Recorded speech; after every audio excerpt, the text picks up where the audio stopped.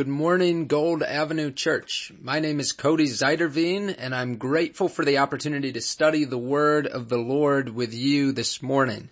I'm going to build my message around this week's gospel tool as we continue our year of discipleship together. So let's begin with reading and listening to this text from Gospel Tool number 21. The resurrection seals the gift of new and restored relationship and role. Rising from the dead, Jesus inaugurates a new creation where sin and death no longer reign. He is the first fruits of this new creation. His resurrection is a promise of ours to come. As our descent into and rising out of the waters of baptism signify, our old self has truly died with Jesus, and a new life in Christ has begun. We are a new creation. Let's pray together as we prepare for the reading of God's Word. Lord God, we do pray that you, by your Spirit, meet us in this place, wherever this place is here this morning as we come to your Word. God, we pray that your Word would prove to be again in us alive and active, bringing new life to us as we study it and read it and learn from it.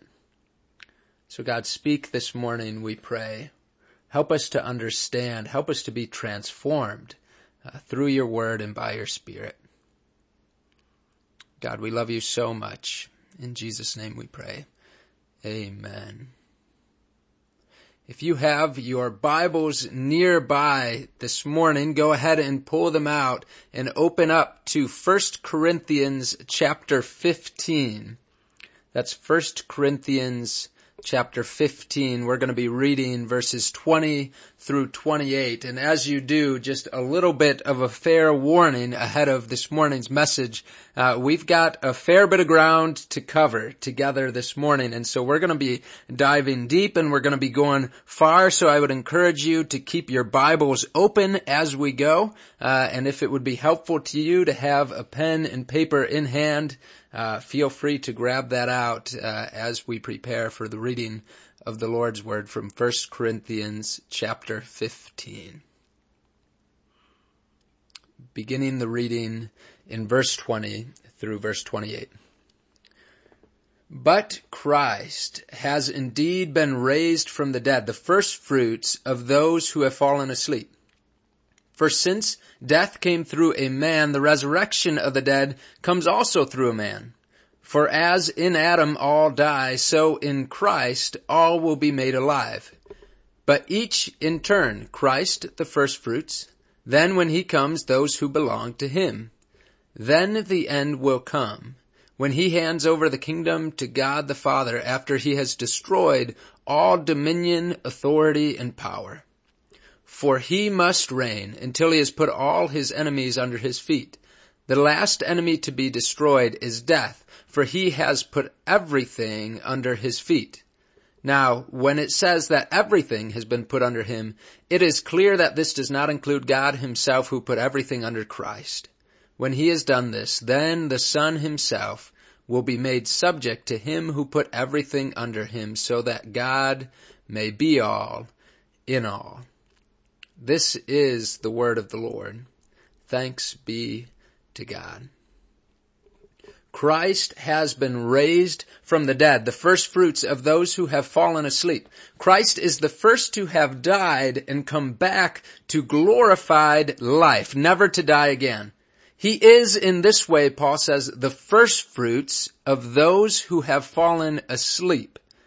The first fruits in this text and elsewhere in the New Testament refers to the first collection of grain at the beginning of the harvest season. It was a celebration that the ancient Israelites practiced together. The people of Israel would collect this small portion of the harvest and they would wave it joyfully before the Lord as a thank offering.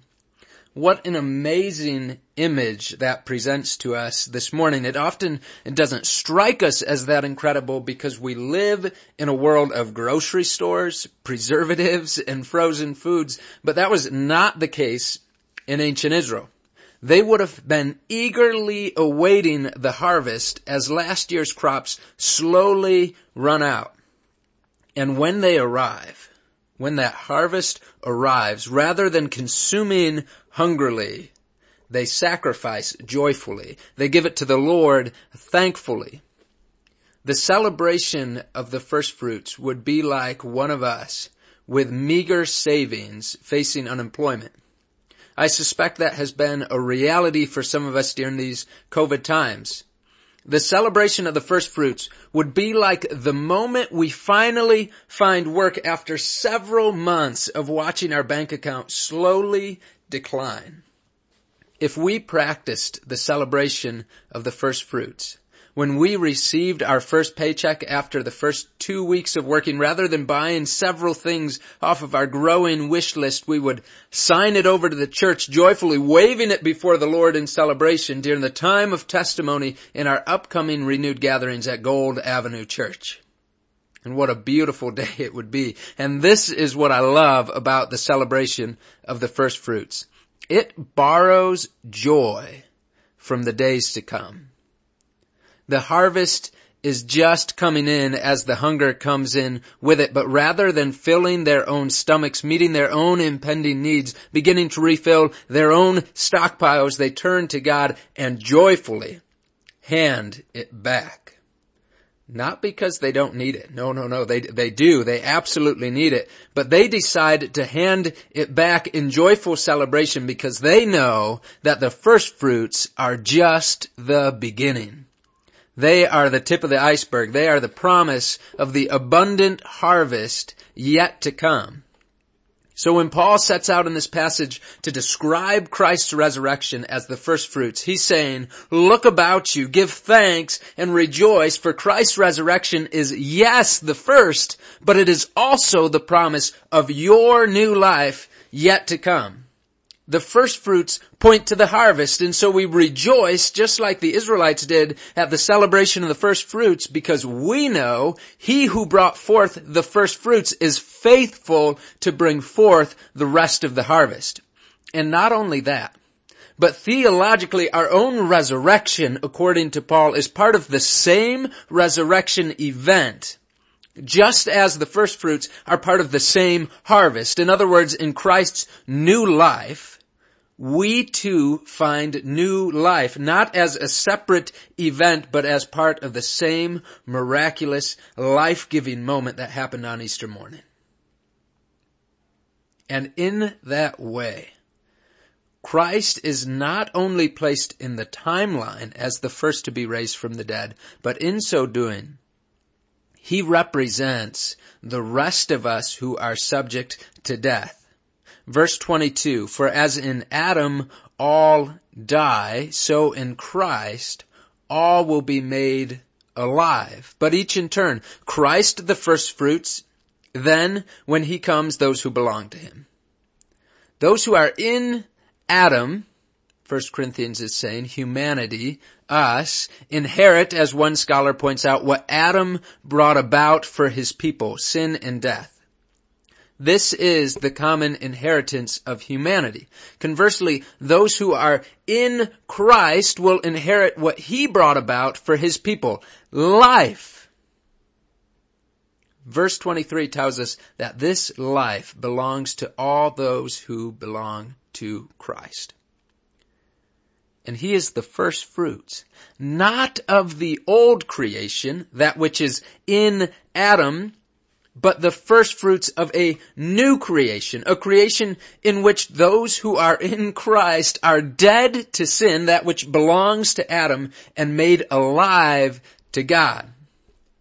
So if you still have your Bibles open before you, go ahead and slip a bookmark into 1 Corinthians 15, because we're going to be coming back to that later, and turn with me to Romans 6, where we're going to be beginning in verse 1.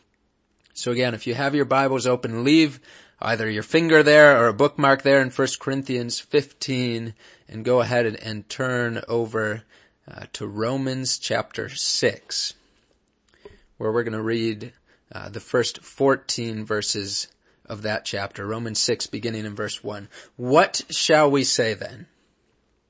Paul writes. Shall we go on sinning so that grace may increase? By no means. We are those who have died to sin. How can we live in it any longer? Or don't you know that all of us who were baptized into Christ Jesus were baptized into his death? We were therefore buried with him through baptism into death, in order that just as Christ was raised from the dead through the glory of the Father, so too we too may live a new life.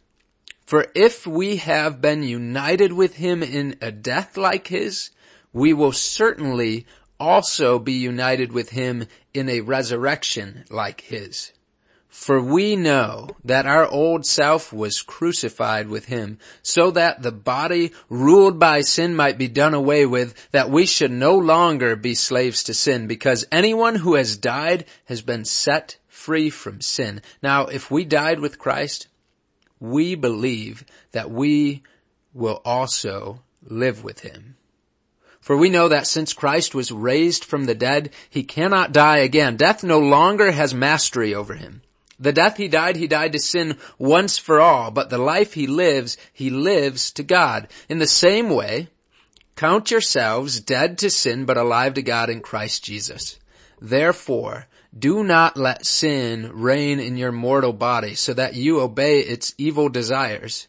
Do not offer any part of yourself to sin as an instrument of wickedness, but rather offer yourselves to God as those who have been brought from death to life, and offer every part of yourself to him as an instrument of righteousness. For sin shall no longer be your master, because you are not under the law, but under grace. This is the word of the Lord.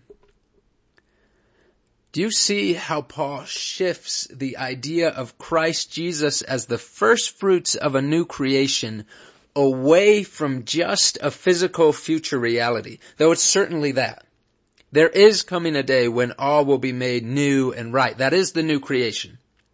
But Paul shifts away from just that and points us towards spiritually, where the new creation has already begun in Jesus' death and our shared identity with his death and resurrection and baptism.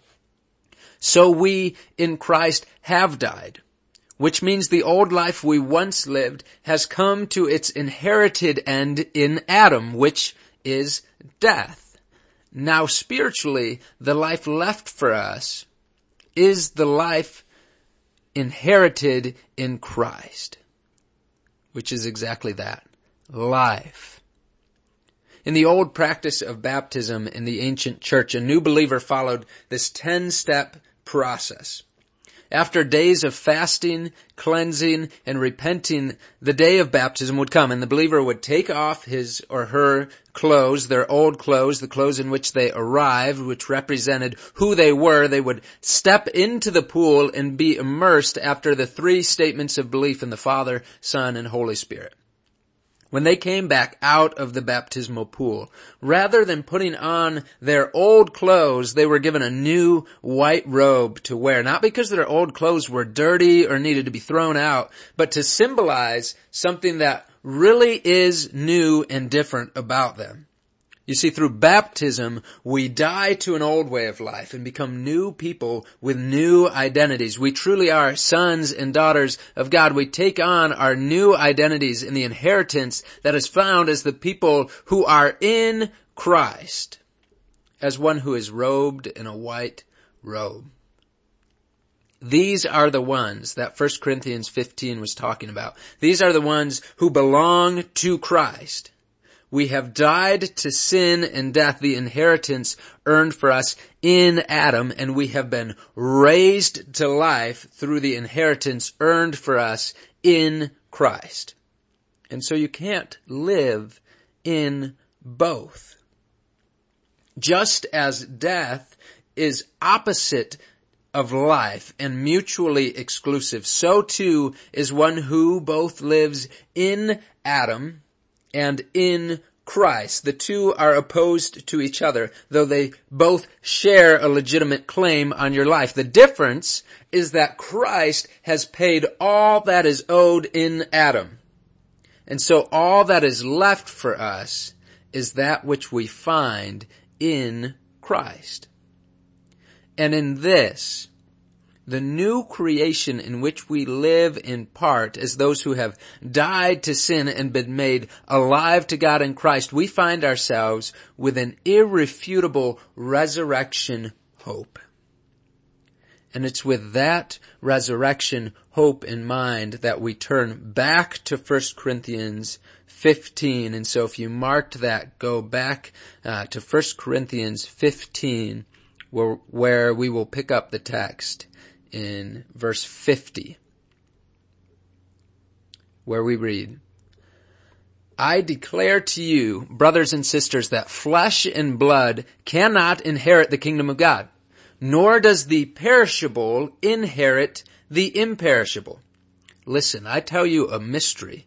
We will not all sleep, but we will all be changed in a flash, in the twinkling of an eye, at the last trumpet. For the trumpet will sound, the dead will be raised imperishable, and we will be changed. For the perishable must clothe itself with the imperishable, and the mortal with immortality. When the perishable has been clothed with the imperishable, and the mortal with immortality, then the saying that is written will come true, death has been swallowed up in victory. Where, O death, is your victory? Where, O death, is your sting?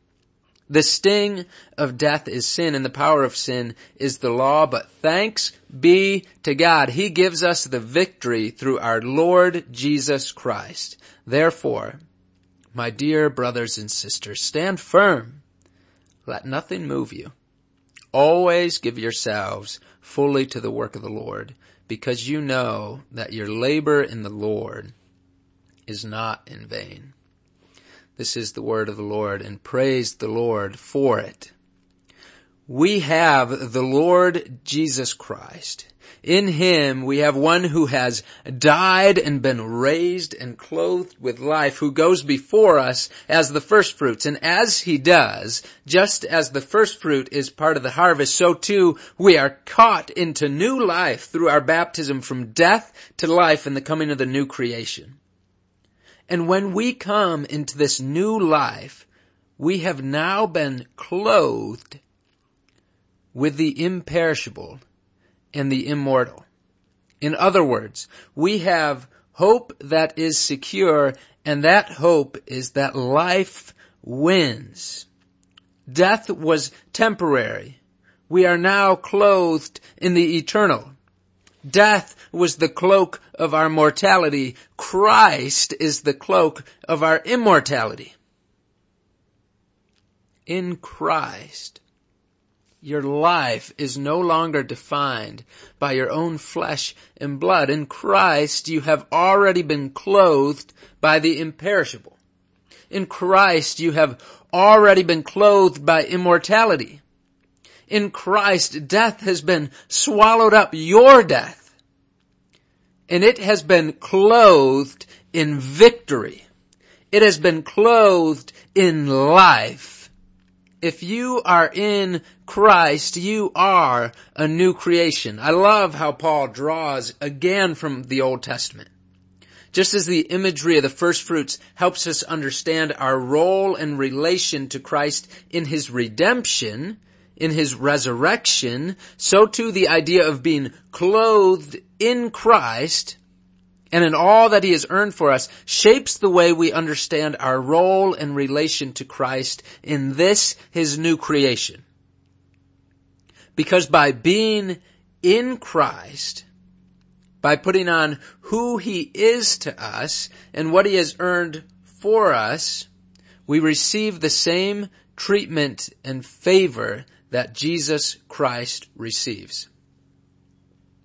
You see, Paul often uses Old Testament imagery to explain his New Testament theology, and I think he is doing the same here in his discussion about putting on Christ. Clothes played a huge role in Israelite society. Consider, for example, how in Deuteronomy 24, the widow's cloak is forbidden from being taken in a pledge. Because, as a number of scholars have pointed out, the cloak would would be that of her deceased husband, and it would carry or represent all the rights the widow had through her previous marriage. The right to land, and to money, and to property. If she gave up her garment, she lost everything that belonged to the one who had worn it. Having the robe gave someone the same authority as the one who had worn the robe before. Or consider the act of Prince Jonathan in 1 Samuel 18 verse 4. As David prepares to depart and flee from King Saul, Jonathan takes off his cloak and places it on David's shoulders. Was David just cold? Did he just need a new coat? Was his old one worn out? No! Jonathan is recognizing that the right to the throne, as represented by his royal robe, belonged to David. He's saying, you, David, are the rightful king of Israel. This royal robe belongs to you. My birthright, my status, my inheritance rightfully belongs to you. The records that we still have from the Hittites, a near neighbor to the Israelite people, tell us in their laws that if a mother removes her son's garment, she is disinheriting her son. But if the son later returns humble and repentant, the mother will then place the cloak back on him and reinstate him as a true son with all the rights that sonship entails. The privilege in that society of being a son came and went with the robe that he wore.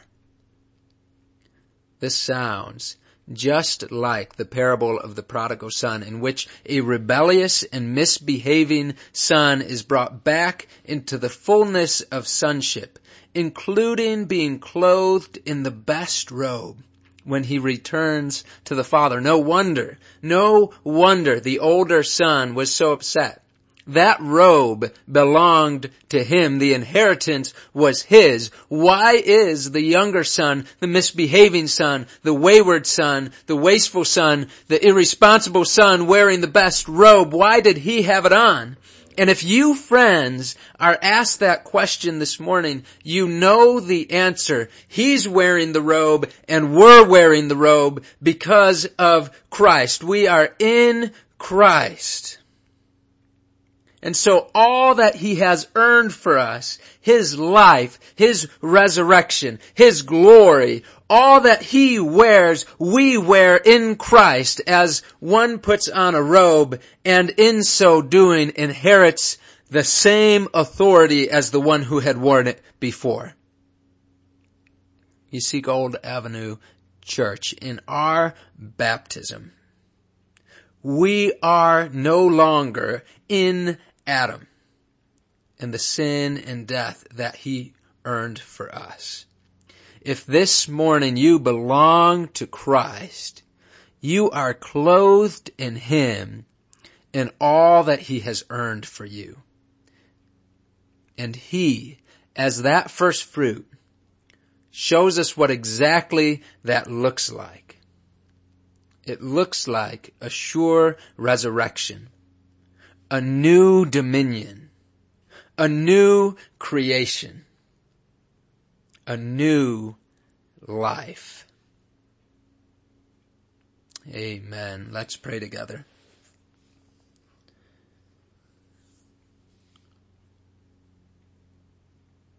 Lord God, we do pray that as we move from death to life in Christ, that we too would hold firmly to this hope that we have. That we too would hold firmly to Christ. That it would be true in our life and in the lives of our family that death has been swallowed up in victory. That it no longer has a sting to us. That the power of sin no longer has a hold in our life. God, may it be so. Because we know, God, that we have victory in Jesus Christ this morning.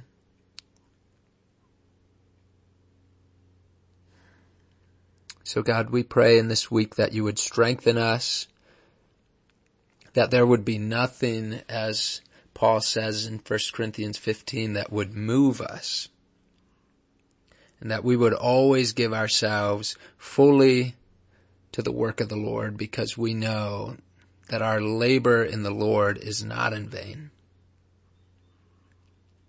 So God, help us in this week to hold firmly to the inheritance that we have in Christ, to hold firmly to life. Lord Jesus, we thank you so much for your work on the cross, for your resurrection. And Holy Spirit, we pray for your equipping power to enable us to live as part of that new creation. God, we love you so, so much. It's in Jesus' name that we pray. Amen.